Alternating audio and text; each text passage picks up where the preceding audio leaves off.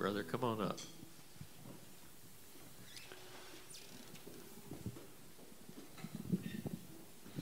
All right. Good morning, everybody.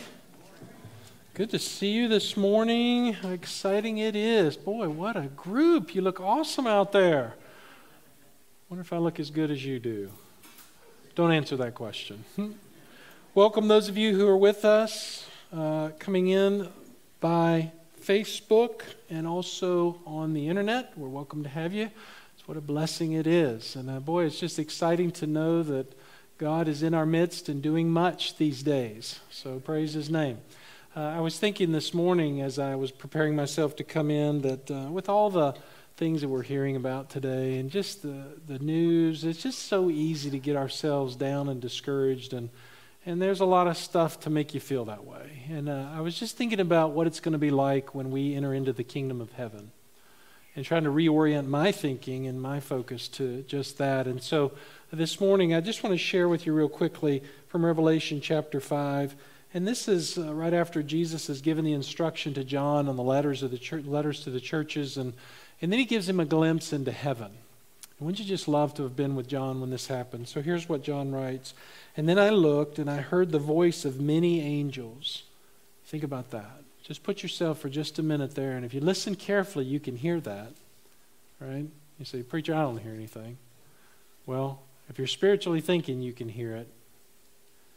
Around the throne and the living creatures and the elders, and the number of them was thousands of thousands and thousands. Imagine that. Can you imagine a group like that? Saying with a loud voice, "Worthy is the Lamb that was slain to receive power and riches and wisdom and might and honor and glory and blessing." And it seems like the Spirit just stops right there, but He could have just continued on with a bunch of descriptions. "And every created thing which is in heaven and on the earth and under the earth and on the sea and all things in them, I heard saying." I mean, everybody is praising the Lord. "To Him who sits on the throne and to the Lamb be blessing and honor and glory and dominion." How long? Forever and forever. Forever and forever. Wow. Listen, the number one priority of God's church is to worship.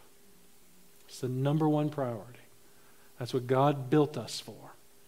It was His good pleasure to create us just like we are, to worship Him. And He's worthy of our worship. Heaven knows that.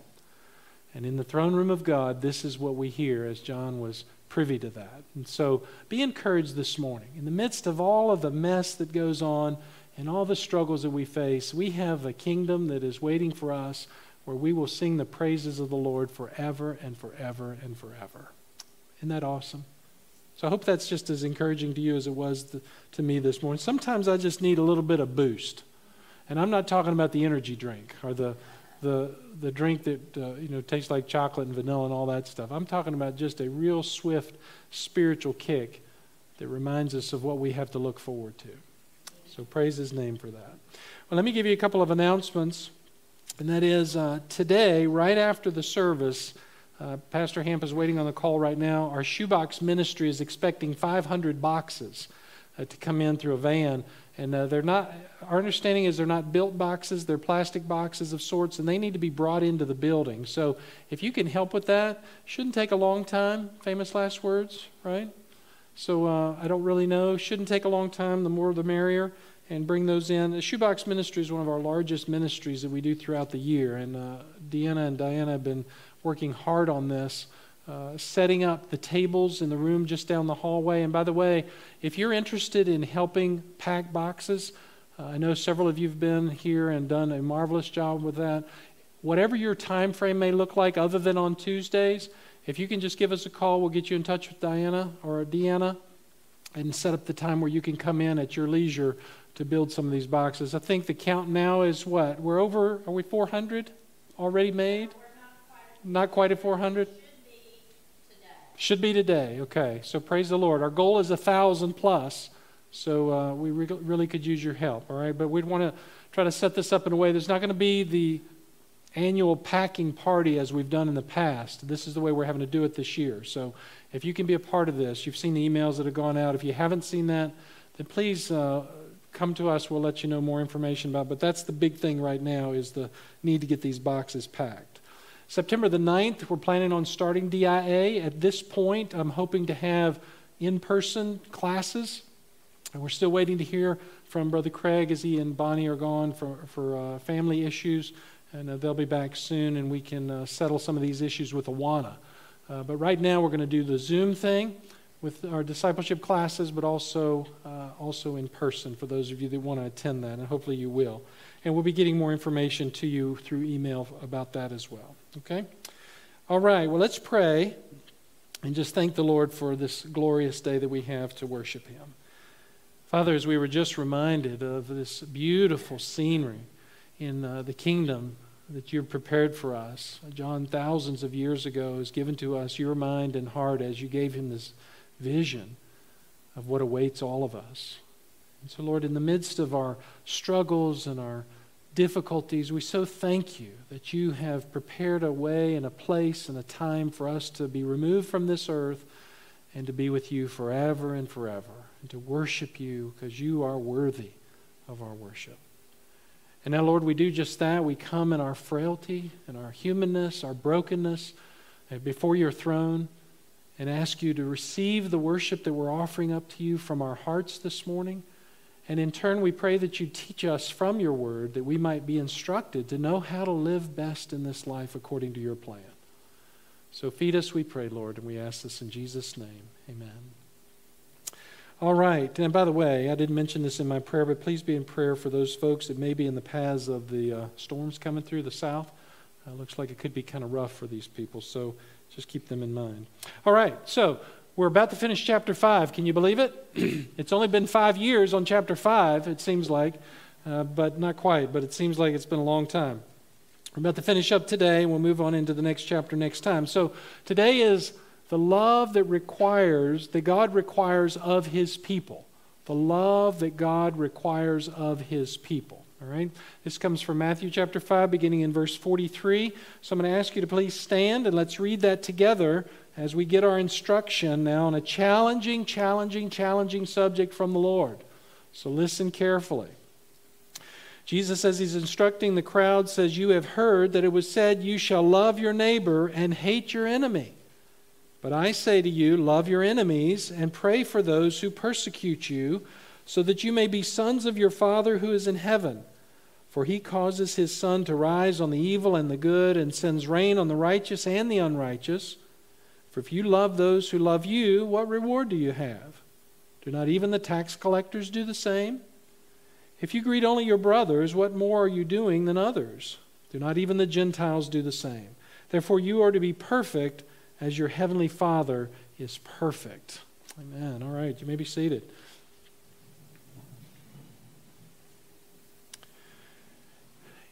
Many of you all will remember this, but I want to reiterate something that you have not thought about, I'm sure, and probably blocked out of your minds, quite honestly. But I think it'll help you get the point of where Jesus is going. It was the fall of just 2006, just a few years ago. The writer puts, the unthinkable happened when in a one-room school full of Amish children who were taken hostage by a guy named Charles Carl Roberts IV. After a few terrifying hours, Roberts bound and then shot 10 of the young girls and killed 5 of them before turning the gun on himself. Now that was staggering enough in itself. You remember that? I remember hearing of the news of that and just thinking, oh my word, how could it get any worse? But there's good news, and there's something that's really come out of this. It's challenging, but it really sets the stage for us. Here's what the writer writes. After a few terrifying hours, within a few hours, the Amish families immediately began extending their forgiveness to the gunman, just within a few hours, and even visited his wife and the parents to offer them comfort. They even attended the killer's funeral. A grandfather of one of the murdered girls cautioned the family not to hate the killer. Quote, "We must not think evil of this man," unquote. While another father said, quote, "He had a mother and a wife and a soul, and now he's standing before a just God," unquote. And that is amazing, isn't it? I mean, do you just kind of feel the same thing that I feel when I read about this? In my flesh, I want to be that person who just rises back against the atrocity that was done here. And yet we have this story that's really, in my mind, almost unthinkable, that the parents of these people were able to live life in that way, a life of forgiveness. It's absolutely astounding. Because if you're like me, it's one thing to love somebody who loves you back, right? I mean, that's easy. It's easy to love people who love us back. But boy, is it a challenge to love people that we don't love very much or they don't love us. I mean, that just really gets to the core of everything that we are against in our sinful nature. But that's exactly where the Lord is setting the bar now. He's really laying it out there, and He's preemptively been planning all of this as He's now gotten to this difficult and very challenging section.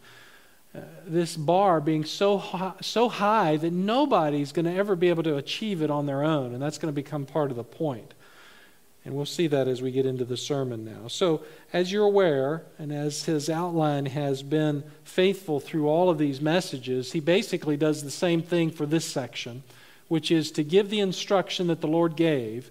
He's going to talk about how the Pharisees perverted the instruction of the Lord, and then he's going to give to us 5 requirements that God has for His people when it comes to loving others. Okay, so that's what you want to remember there. But let's just go through as the Lord lays out the outline here. Look in verse 43 for the biblical instruction.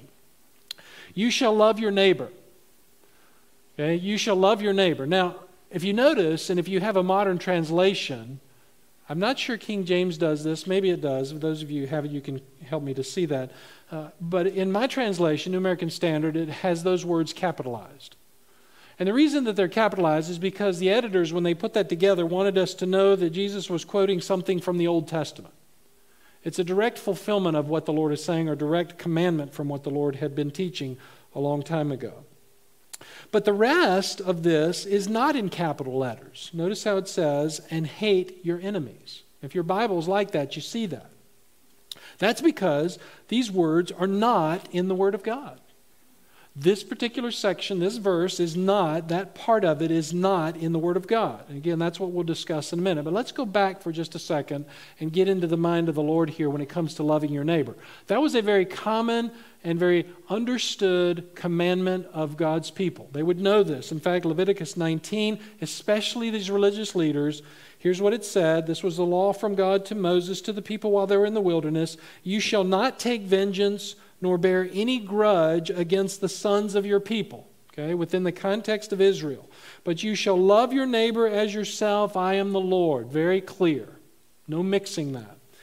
Even in Deuteronomy 22, verses 1 through 4, when it comes to something even much simpler, the Lord says, you shall not see your countryman's ox or his sheep straying away, and pay no attention to them. In other words, if your neighbor, wherever you live in Albemarle County or Greene County or wherever it might be, and they have those pretty little sheep and they have oxen and whatnot, and they happen to be out in the way, and you see them, what are you supposed to do?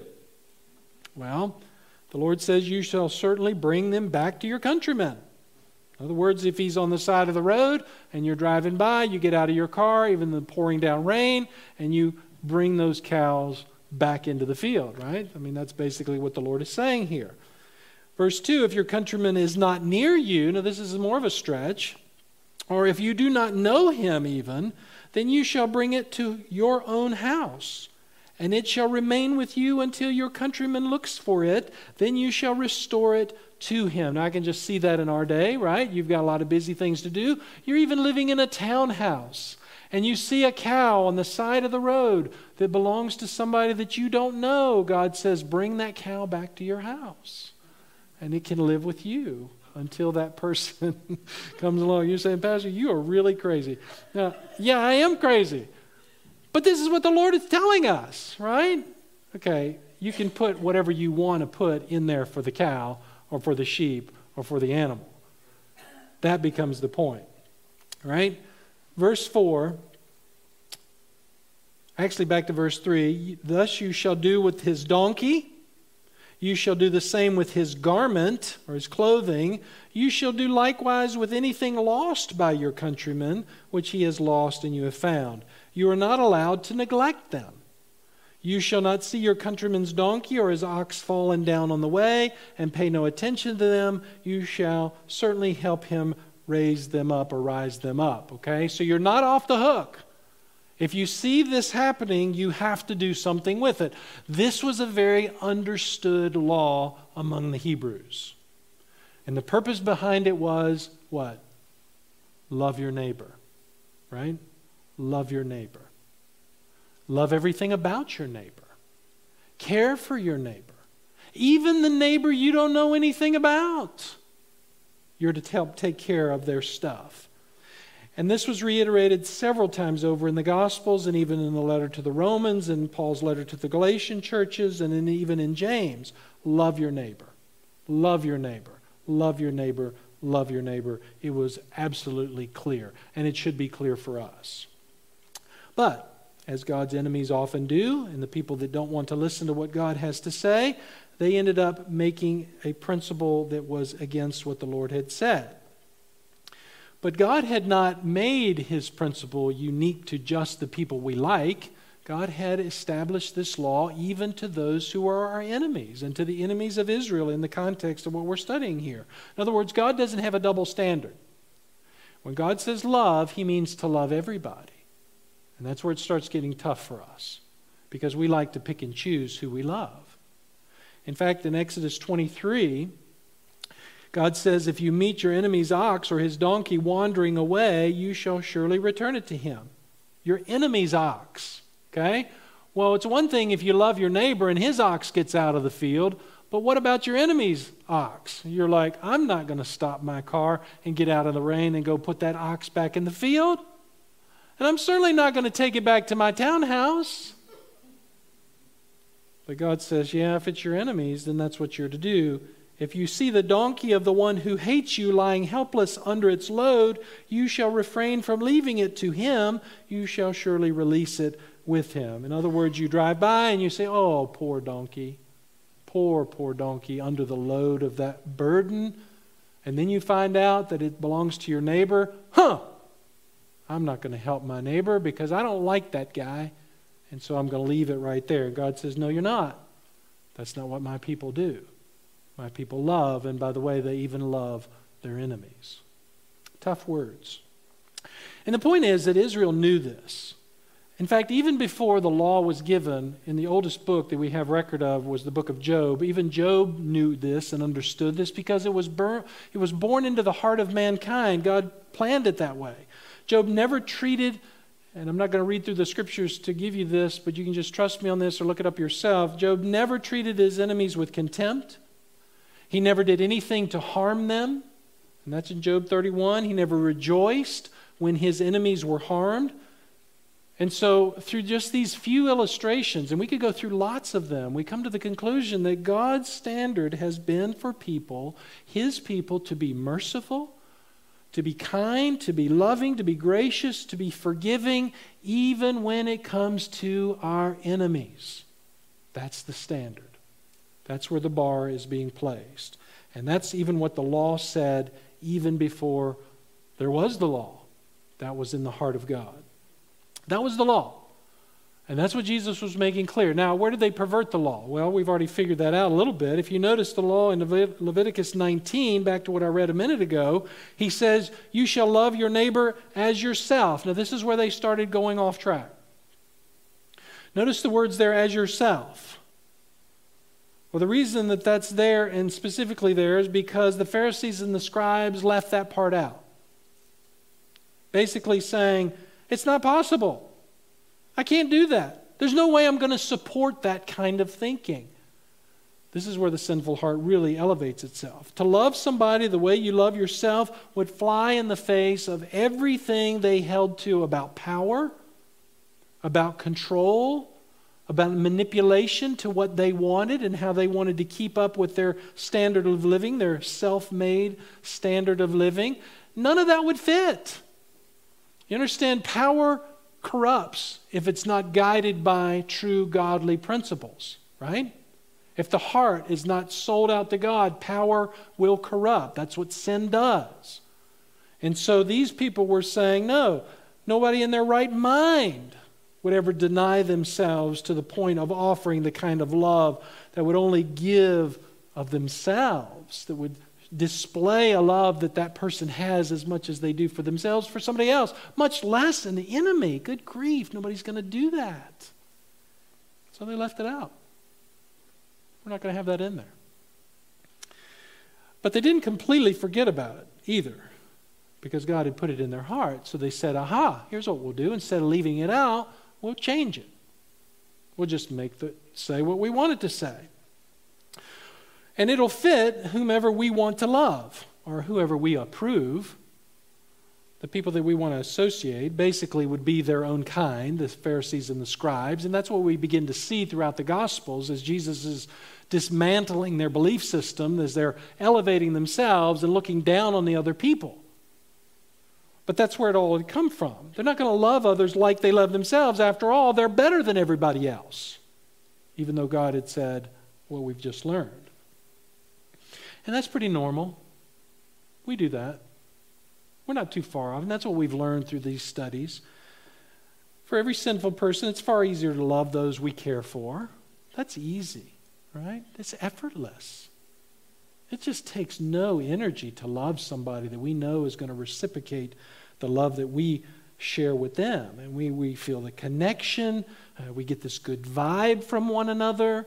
We have these warm, fuzzy feelings and these similar interests, especially if somebody really listens to me. You know, our world is hungry for people to listen to someone or for someone to listen to them. And so if somebody listens to me and shows care for me, we have similar interests and on it goes, I can love those people.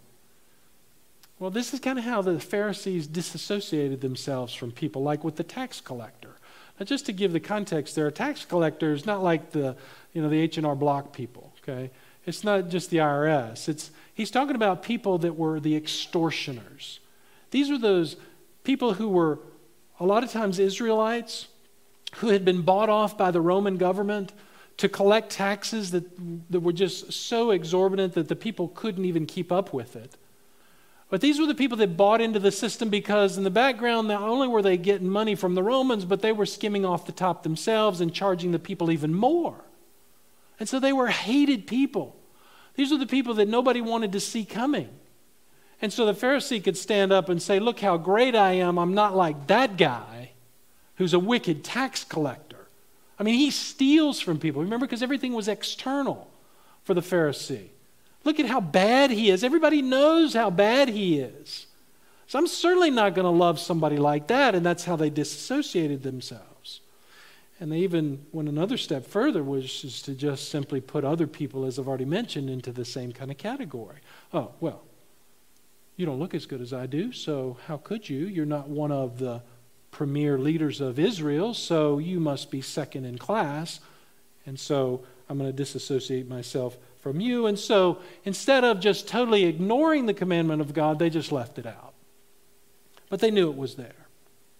So to make themselves feel better, they added something, which is what we've already read. Not only love your neighbors, but they said, here's what we'll do. We'll say, but hate your enemies. That'll fit, see. That works with the system that we've contrived. Because that's really what was in their hearts. They hated people. They didn't have the love of God in them. And so the people who they didn't like were easy to put in that category. And so they made the law change, which said, love the people you love, hate the people that you don't. And again, beloved, we do the same thing. It's possible for us to be like that. Well, contextually, though, we say, well, where do they get that kind of feeling, though? I mean, where did it really come from? Was it really just the sinful nature? Yes. But it was kind of built into them, too. You know, we're products of our learning, right? We get what we get, and we become the people we become a lot of times because of what we're taught. Now, we're sinful by nature, but we can be taught to be more evil with our nature, depending on who we're brought up under. And so, in Israel's history, you know that the leaders were told to drive out the adulterous or idolatrous nations around them. That was a very clear commandment from God.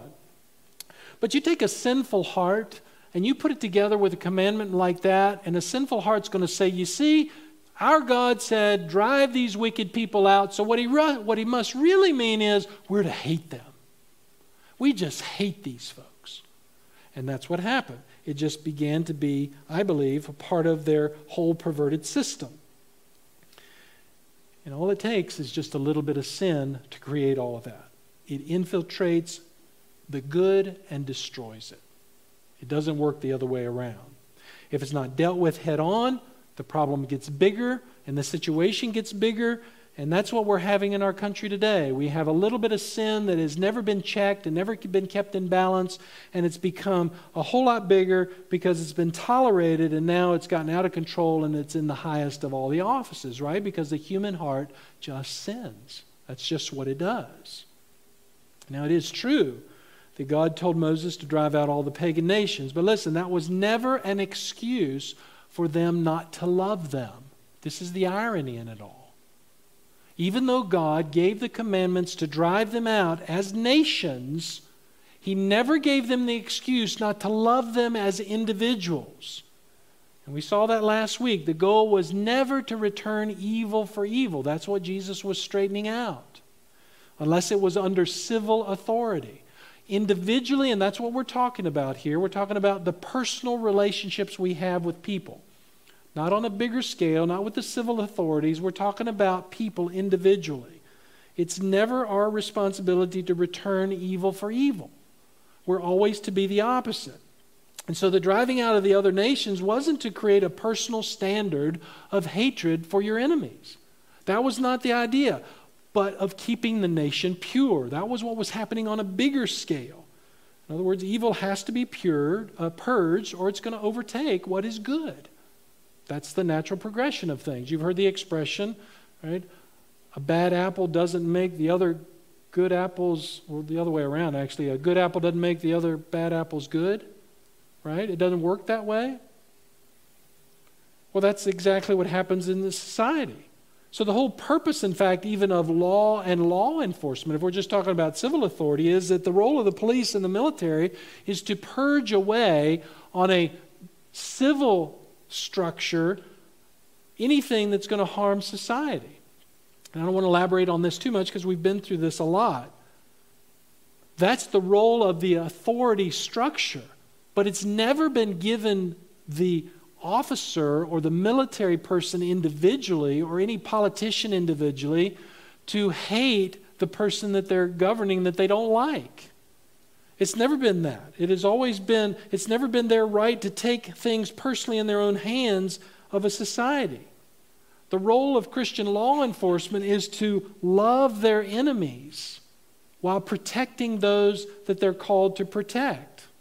And again, we've talked about that in the past. So what God is really saying to the people here is that our prayers are to be for our enemies just the same, to be convicted of sin. That's what we pray for. That they see their wayward lives so that they repent and turn back to God before it's too late. Never to hate them because they're our enemies. That's never been God's plan. If you wanted just another illustration, I can give you this one, which is when a child rebels against his or her parent's authority. The parent doesn't hate the child. Now, sometimes that happens, but that's not the plan. It's not God's plan for the child to be hated, but to bring them under the discipline of instruction, proper instruction, so that they grow up to be the kind of people that they should be in society, right? I mean, that's biblical. In Hebrews 12:6, those whom the Lord loves, He disciplines. Notice the phrase there. Those whom He loves, He disciplines. The purpose of authority is to love people into right living. That's the whole purpose here. God scourges every son whom He receives. It is for discipline that you endure. God deals with you as sons, for what son is there whom his father does not discipline? Discipline is designed to bring a person back into the right context of life and the right relationship, not only with the parents and authority, but with God Himself. But the religious leaders didn't have any concern for any of that. They didn't care about that. What they cared about is what they wanted and how they were going to hold on to what they wanted to hold on to. And so now Jesus says, there's the problem. So here are my requirements for you. And notice he says in the first verse, we've already talked about this, love your enemies. That's requirement number 1. And you should write that down. God's requirement for me as his child is that I love my enemies. Now some of you might say, God, I don't want to do that.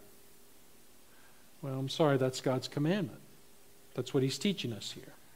And to make it clear, he says, here's what the meaning of the word love is. You say, well, okay, I can define love the way I want to define it, but the issue is the word love is not about feeling here. It's not what the word that God is using. And if you understand Greek, you could go back through this and see all this. Just understand that he's not talking about happy thoughts or feelings here. He's talking about a love that is demonstratable. When God says you are to love your neighbor, he's not just saying, oh, look at my neighbor. I just love my neighbor. They make me feel so good. Now that's a good thing to have, right? I mean, that's important. But that's not the issue. God says, no, when you look at your neighbor, I want you to show your love for them. I want you to demonstrate that love. That's what the word is meaning and what is being used here. A love that meets the needs. In other words, this is action-oriented.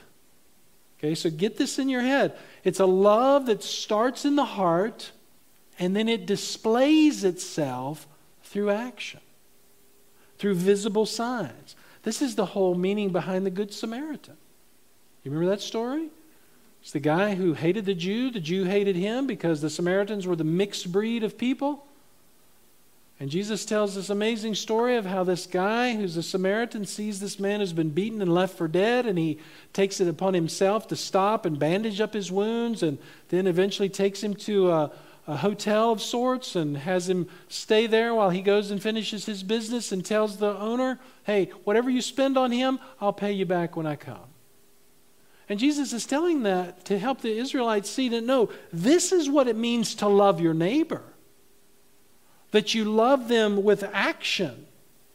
And you do what God has called you to do, not just from your own feelings. Now, all of us would say, of course I love my neighbor. I'm God's person. I'm God's people. But how many of us take the word love for what God is really saying and demonstrate that to our neighbor? You know, we have some great opportunities to do that. Like when storms come along, you know one of the first things that should be on our mind? How can I love my neighbor? What needs can I meet? Instead of going, oh gosh, well, what if the air conditioner cuts off? Or what if I can't get to the store to get what I need? You know, God's love says, what about your neighbor? Because he says, love your neighbor as you love yourself, right?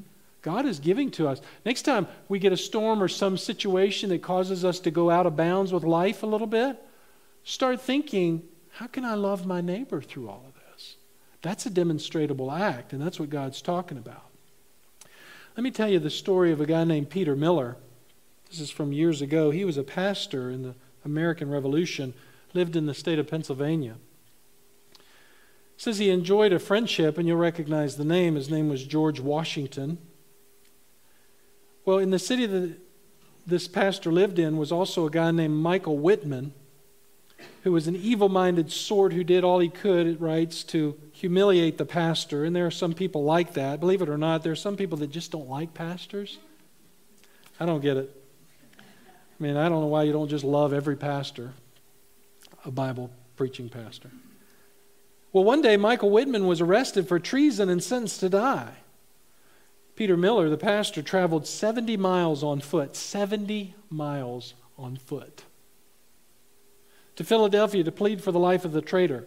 No, Peter, General Washington said, I cannot grant you the life for your friend. My friend, exclaimed the old preacher, he's the bitterest enemy I have. What? Cried Washington. You've walked 70 miles to save the life of an enemy? Well, that puts the matter in a different light. I'll grant your pardon. And he did.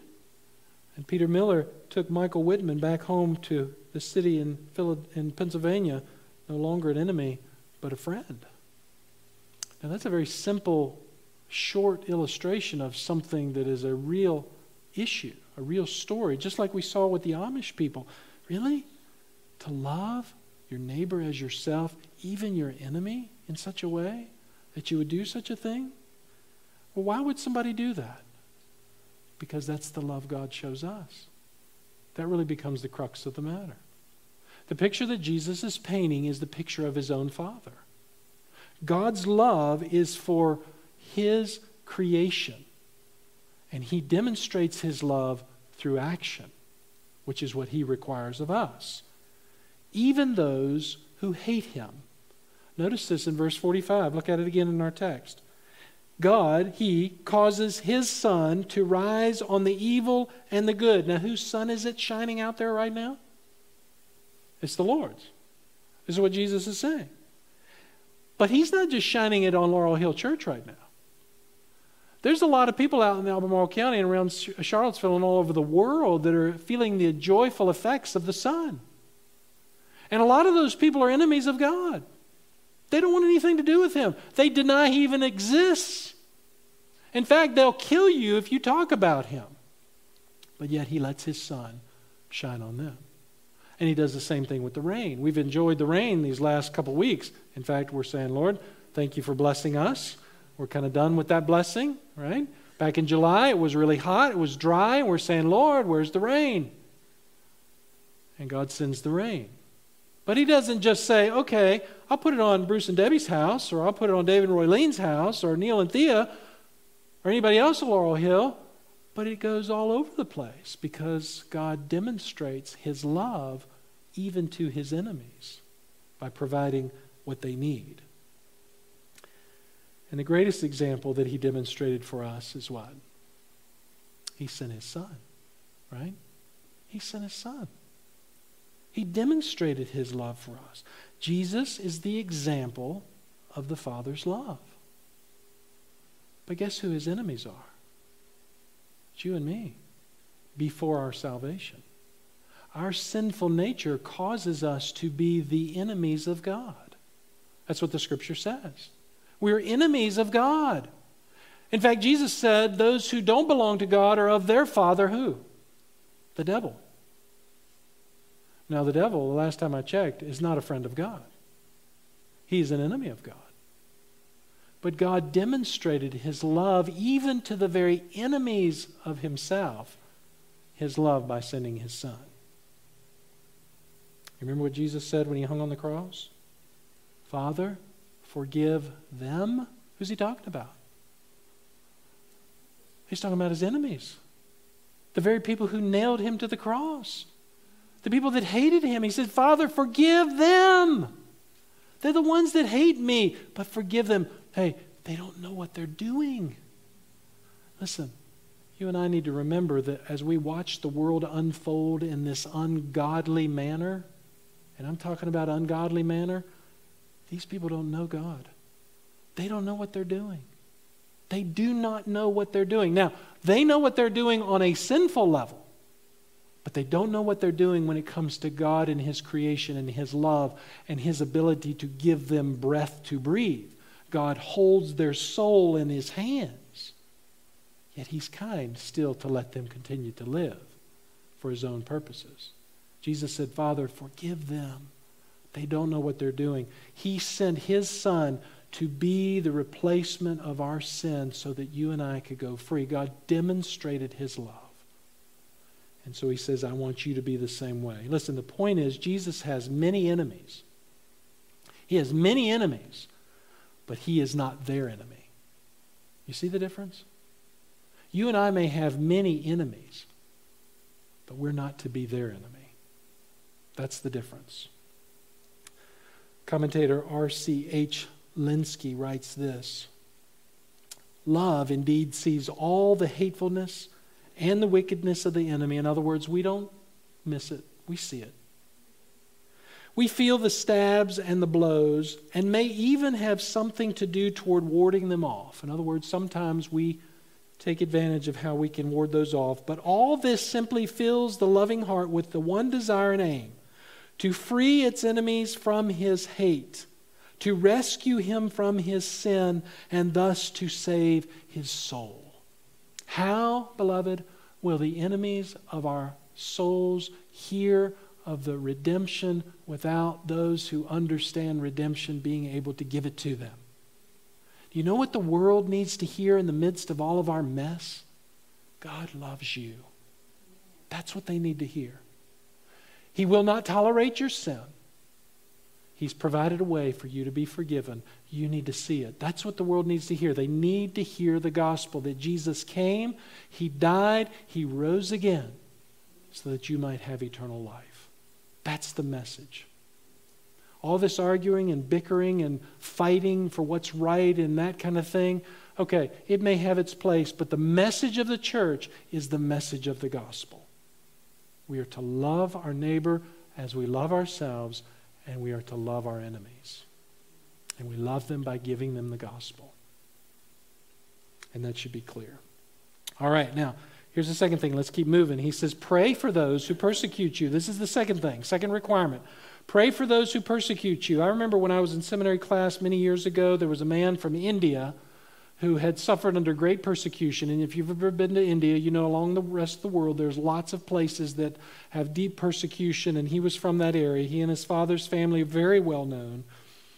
He spoke about that persecution against them. In fact, they had suffered so much as Christians. He said in that class, I'll never forget, he says, I'm just waiting for the day that the bullet with my name on it comes to me. I'm waiting for that. And I don't know what's happened because I lost touch with him a lot of years ago. But then he started talking about what persecution is and what it is not. And as a young guy in seminary, I remember this well, he started saying, persecution is being harmed in some way because you live for Christ. That's what persecution is. Because you're specifically targeted because you live for Christ. That's what persecution is, plain and simple. It's because you wear the name Jesus in your heart and some group or some person attacks you because of Jesus. That's persecution. And then he went on to talk about what I thought persecution was, which it is not, and that is the air conditioner's broken, my car broke down, I don't like what I'm having for dinner, I don't have enough money, oh God, you must hate me and the world hates me, and this is great persecution. No, that's not what persecution is. Many people have been persecuted over the years because of their identification with Christ. Listen to this, and this is going to help you. John 15:18, Jesus said, if the world hates you, you know that it has hated me before it hated you. So guess what? You get the brunt of it. If you were of the world would love its own, but because you are not of the world, but I chose you. Listen to this. This is astounding. I chose you out of the world. Listen, think of that. God chose you and me. He said, you are mine. I choose you. I choose you. I choose you. And because of that, because I chose you, this world hates you. That's why the world hates us. It's not because of you. It's because of who we serve that the world hates us. Why? Because the world is of their father, the devil. Right? Staggering truth. So Jesus says, I want you to pray for them. I want you to pray for your enemies. By ourselves, we can't do anything. And that's what Jesus said. But through prayer, souls can be changed. Hearts can be changed. Daniel faced great situations, very difficult circumstances. But through his prayers 3 times a day, as he went into his prayer room, God did miraculous things. You remember those stories? Amazing things that God did. In fact, I remember one. Daniel is thrown into the lion's den, and the king comes. He knows he's a righteous man. He doesn't want to have to do it, but he has to throw him in there because the law says so. He shows up in the morning. Daniel's downstairs, and he's just kind of singing some songs, Kumbaya. The lions have left him alone. Why? Because people have been praying, and God rescued him. You say, well, okay, Pastor, that's great, but I'm not really great at praying. And I know that's true because a lot of times we have prayer meetings and people don't come. So it tells me that people don't know how to pray. So let me just give you some insight on that. And this is the Lord's Prayer. We'll see this in chapter 6. Jesus says, pray this way, because the disciples said, Lord, how are we supposed to pray? And he says, good, I'm glad you asked that. Here's how you pray. Our Father who is in heaven, hallowed be your name. Your kingdom come, your will be done on earth as it is in heaven. Give us this day our daily bread. Forgive us our debts as we forgive those who are our debtors. And do not lead us into temptation, but deliver us from evil. For yours is the kingdom and the power and the glory forever. Amen. There you go. Pray that.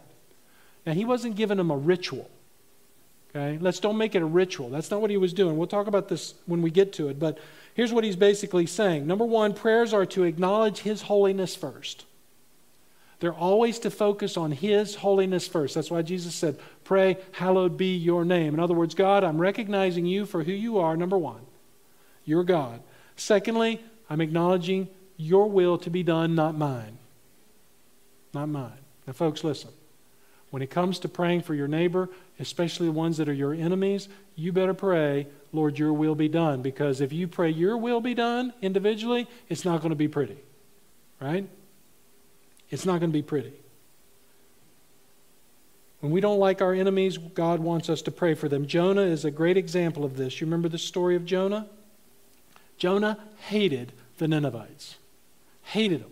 He hated them so much, when God told him to go witness to them and give them the good news about who he is, that God would offer them forgiveness, Jonah says, I'm not doing that. I hate those people. They're wicked, evil, disgusting, mean-spirited, and all they want is power and control. I'm not going to do it.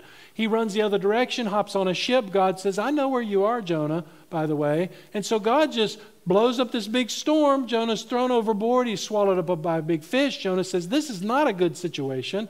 And 3 days later, God has the fish spit him out on the beach. And says, I probably should rethink my plan here.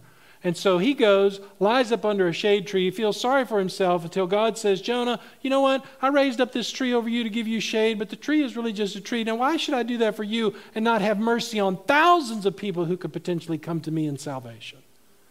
Good point, Lord.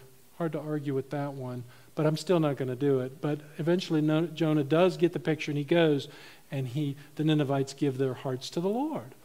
But here's the thing. Jonah says, God, listen, I know that you're a merciful, forgiving God, and if I go to the Ninevites, you're going to forgive them. And God says, yeah, that's what I do. Well, I don't want to do that. And that's how we respond a lot of times. If I pray for my enemy, you know what that's going to mean? They might become my friend. And I don't like them that well. And I really don't want them as my friend. In fact, if I pray for them, then God's going to say, hey, why don't you invite them to church? And I like my church so much without them, I'm not going to take them to be with me in my church, and so I'm not going to do it. There, that'll show them. And God says, okay, I've had stiffer hearts than yours before. But Jesus is simply saying, listen, my people follow my commandments. And so he says, thirdly, pray for hearts to be forgiven. Pray for their forgiveness, that God would open them. It's a beautiful story of a Reformed pastor named George Wishart. He was a friend of John Knox, if you remember that name, if you know biblical or church history. He was sentenced to die as a heretic because that's what they did in those days for people who followed Jesus. Because the executioner of Wishart's selfless ministering to hundreds of people who were dying of the plague, the executioner hesitated carrying out the sentence. And now get this. When Wishart saw the expression of remorse on the executioner's face, he went over and kissed him on the cheek, saying, Sir, may that be a token that I forgive you. Wow. Guy's getting ready to chop your head off, or hang you at the gallows, or burn you at the stake, or whatever it is. And out of a love for Jesus and obedience to his command, you go over and you give even your enemy a kiss on the cheek. You say, well, so why should I pray? Well, because God commanded it. 1 Thessalonians 5:17, pray without ceasing. And then, of course, this command here.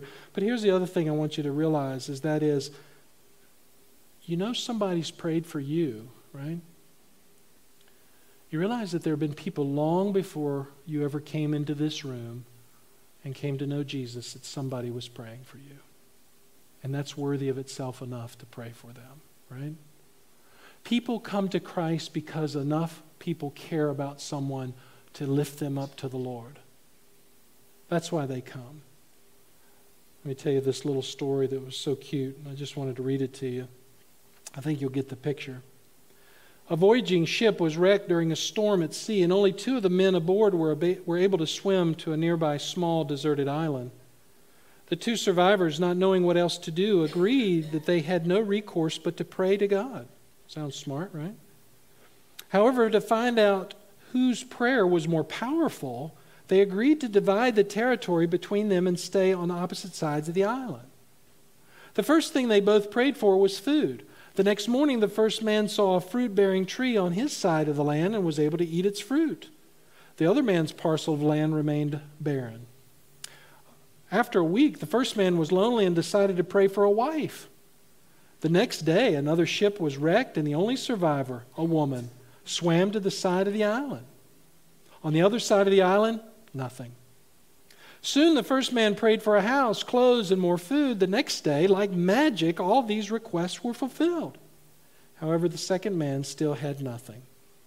Finally, the first man prayed for a ship that he and his wife could leave the island. In the morning, he found a ship docked at his side of the island. The first man boarded the ship with his wife and decided to leave the second man on the island. He considered the other man unworthy to receive God's blessing since none of his prayers had been answered. As the ship was about to leave, the first man heard a voice from heaven booming, "Why are you leaving your companion on the island?" "My blessings are mine alone, since I was the one who prayed for them," the man answered. "My companion's prayers were all unanswered, so he does not deserve anything." "You are mistaken," the voice rebuked him. "He only had one prayer, which I answered. If not for that, you would not have received any of my blessings." "Tell me," the first man asked the voice, "what did he pray for that I now owe him for my success?" "He prayed that all your prayers would be answered." Selfishness. God says, pray for those who are your enemies. And then quickly, let's finish up these. This will be quick. Verse 45, we are to be a real son or daughter of God. A real son or daughter. Notice what he says. Pray for those who persecute you so that, here's his answer. Why do I do this? So you may be sons of your Father who is in heaven. That's why. So that you'll be real example. In other words, God wants us to be just like him. Just like him. He wants us to reflect his nature, his characteristics, his desires, his willingness. He wants us to reflect his likes and his dislikes. He wants us to be mirror images of himself. It was Jesus who displayed that. He manifested his Father perfectly, didn't he? That's what he said in John 5:19. Everything Jesus did was a reflection of his Father. He even said he didn't come to do his own will, but only his Father's will. Jesus becomes the perfect example of this in John 6:38. So in turn, God is simply saying, by loving your enemies and praying for them, you will be an example of me. You'll be an example of me, which is the kind of loving and peaceful person that God has for us to do and to be. That way, we will be identified as his children. Listen, no matter how someone else treats us, no matter how somebody else treats us, we are to be the reflection of our Father who is demonstrating his love. You might be saying, I can't seem to be faithful to my Lord. I can't do that. How am I supposed to live that way? Well, let me give you another illustration. Some of you all will remember a guy named Watchman Nee. He tells about a new convert who came to see him in great and deep distress. And the quote is, no matter how much I pray, no matter how hard I try, I simply cannot seem to be faithful to my Lord. I think I'm losing my salvation. And Watchman Nee said, do you see this dog here? He is my dog. He is house trained. He never makes a mess. He is obedient. He is a pure delight to me. Out in the kitchen, I have a son, a baby son. He makes a mess. He throws his food all around. He fouls his clothes. But who's going to inherit my kingdom? It's certainly not going to be my dog. It's my son who is my heir. You are Jesus Christ's heir because it is for you that he died. We are Christ's heirs, not through our perfection, but by means of His grace. Listen, you're saying this morning, I don't know if I can live up to this. The Lord's saying, you can through my Son. You are my children. And I will provide everything that you need, the power, the impetus, the examples, the settings, the scenarios, whatever you want to call it, to display me as your Father. I'll give you all of that. And I'll do it through the power of my Son. And so finally, Jesus says with all that in verse 46 and 47, be an example for others. If you love those who love you, what reward do you have? It's back to what we were saying earlier. That's easy. That doesn't require anything, so why should you be rewarded for that? It's good, it's right. It's like a friend of mine said to me one time, he had a business, and he said this guy that was working for him came up to him and said, you should thank me more for the work that I do for you. And my friend said, thank you? I pay you. I pay you to do this work. Yes, of course I appreciate your work, but I don't need to thank you for doing everything that I pay you to do. That's why you're my employee. Well, the situation is the same thing here. We're not to look at the Lord and say, God, you should bless me because of all the things that I do. No, we just become a reflection of our Father because of who He is, and we become an example for others. So the Lord's point is, as wicked as the world is, God's people love the world. Not what the world does, but we love the world enough to lead them to Christ. God wants us to be different and to be the standard of love that's higher than anything else. When we see the world throw away everything for excuses and being weird and everything else, we should see souls that need to be saved. That's what we should see. When we live out our daily life, that's what we should see. Precious, precious souls that are on their way to hell that need to be redeemed. We should be the most caring people, even to those who are the most evil. And even those people that we may not understand, those people that we may not agree with, those people that we may consider to be on the other side of everything that we stand for. And thankfully, God's people have understood that and lived it out. One Sunday morning in 1865, a black man entered a fashionable church in Richmond, Virginia. When communion was served, he walked down the aisle and knelt at the altar. A rustle of resentment swept the congregation. How dare he? After all, believers in that church used the same communion cup. Certainly wouldn't drink after a black man. Suddenly, a distinguished layman stood up, stepping forward to the altar and knelt beside the black man. With Robert E. Lee sitting and setting the example, the rest of the congregation soon followed his lead. Boy, that's appropriate in our day, isn't it? Listen, beloved, our job is to be lights, to do our duty that God has called us to do in this life, but to be lights before men, not so that we're noticed, but so that our Father is noticed, so that we put Him on display. And to all that, Jesus says, here's the bottom line. This is my requirement. You are to be perfect. Perfect, as your Heavenly Father is perfect. That's the standard. You're to be perfect in everything. We're to be perfect. No one who enters into the kingdom of heaven will get there without perfection. You say, Lord, I can't do that. I'm done. I'm finished. And that really becomes the point. That again is Jesus' whole point in all this. We cannot do this on our own. We cannot achieve anything that God lays down for us in His commandments without the grace of God working in us. And that comes through Jesus Christ, who is our substitute. He hung on the cross to be the one who would be the substitute for all the sin that we cannot atone for ourselves. He came to be the finishing work of God in us, to give us the ability to do what we cannot do and what we fail to do every single day. But yet we are to strive for it. We're to work for it. We're to live our lives pursuing God, knowing that God in His power will do what we need Him to do to make us able to, in this context today, love our neighbor as ourselves, even our enemies. Even our enemies. Jesus will give that ability. And really it's to Him who receives all the glory. And let me close with the prayer from the Valley of Vision. I've read these things to you in the past. This one's titled, The Fullness in Christ. Listen to the Puritan expression of who Jesus is to them. O God, Thou hast taught me that Christ has all fullness and an abundance of the Spirit, that all fullness I lack in myself is in Him, for His people, not for Himself alone, He having perfect knowledge, grace, righteousness, to make me see, to make me righteous, to give me fullness. That is my duty.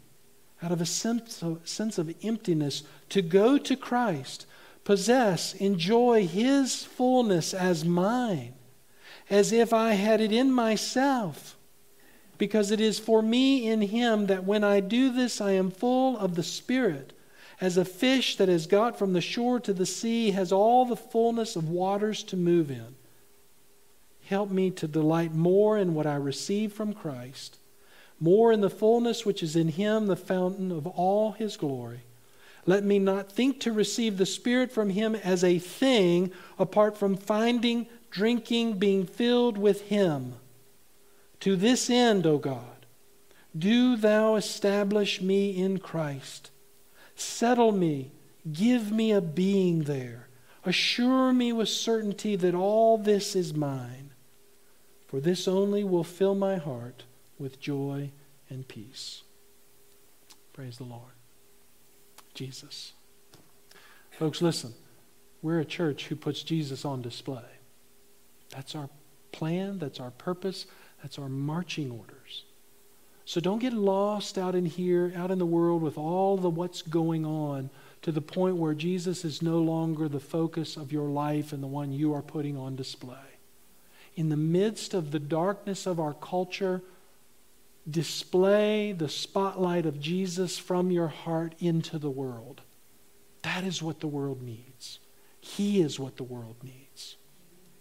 And when the world sees Jesus in and through us, we may sacrifice our physical lives, but guess what? That just means we will be transported right into the throne room of God. But He will use our lives for His own glory so that the world comes to know Him. Folks, listen. This is the message of God. And it is the continual message of God. And we're living in a society right now that desperately needs us. I believe, I was in a meeting just this week, just a few days ago with some pastors, and we were talking about all that we've been through and the stress on pastors and whatnot through this time. And it was starting out to be kind of negative, and one of the guys said, hey, let's talk about some of the things that have happened that are good. I personally believe, I didn't get to share this because the time faded out, but I personally believe this could very well be the greatest days of the church in the midst of such darkness in our nation. If we will think properly and we will trust the God who created us, this could be the triumphant glory of the church that God instituted for this time in this place. But we got to do our job. And our job is not to fight. Talking about from a personal level. Our job is to fight for righteousness, but our righteousness is on display through Jesus. And the way we do it, according to the context today, is we love even those who hate us. You go out here and love somebody who's spitting profanities at you, and they want to harm you because of who you belong to, they're going to have some real issues to deal with in their own heart and soul, because that is going to be so contrary to everything that they're going to understand. They're going to say, you must be from another planet. And you're going to say, hey, guess what? My king is from another kingdom. This world is not my home. Amen? Okay. Those are our marching orders. Those are the commandments of the Lord. So those are His requirements. So let's go be the church. Amen? Let's pray together. Father, we thank You for today. We thank You for the way that You have given to us really everything that we need. As I watch the kids these days play these games of where they go and search for various implements to put in their arsenal of weaponry to defeat the enemy, put it in their backpacks and uncover things, I think about how many things you've given to us in the treasury of Scripture to be our arsenal. But the overarching weapon that we have beyond all things is love. And so help us, Father, not to be anything other than a reflection of you and demonstrate through our actions what it means to love. Lord, if it's helping cut up a tree, if it's helping to bring the mail in, if it's helping to cut somebody's grass, if it's just cleaning out gutters, if it's whatever it might be, Lord, may we be the reflection of you and your love in the world that needs it so desperately. Thank you, Father. Thank you for every soul who has come to hear today and wanted to hear from you. I pray that that's been the case. We pray now in Jesus' name. Amen. Would you stand, please? Father.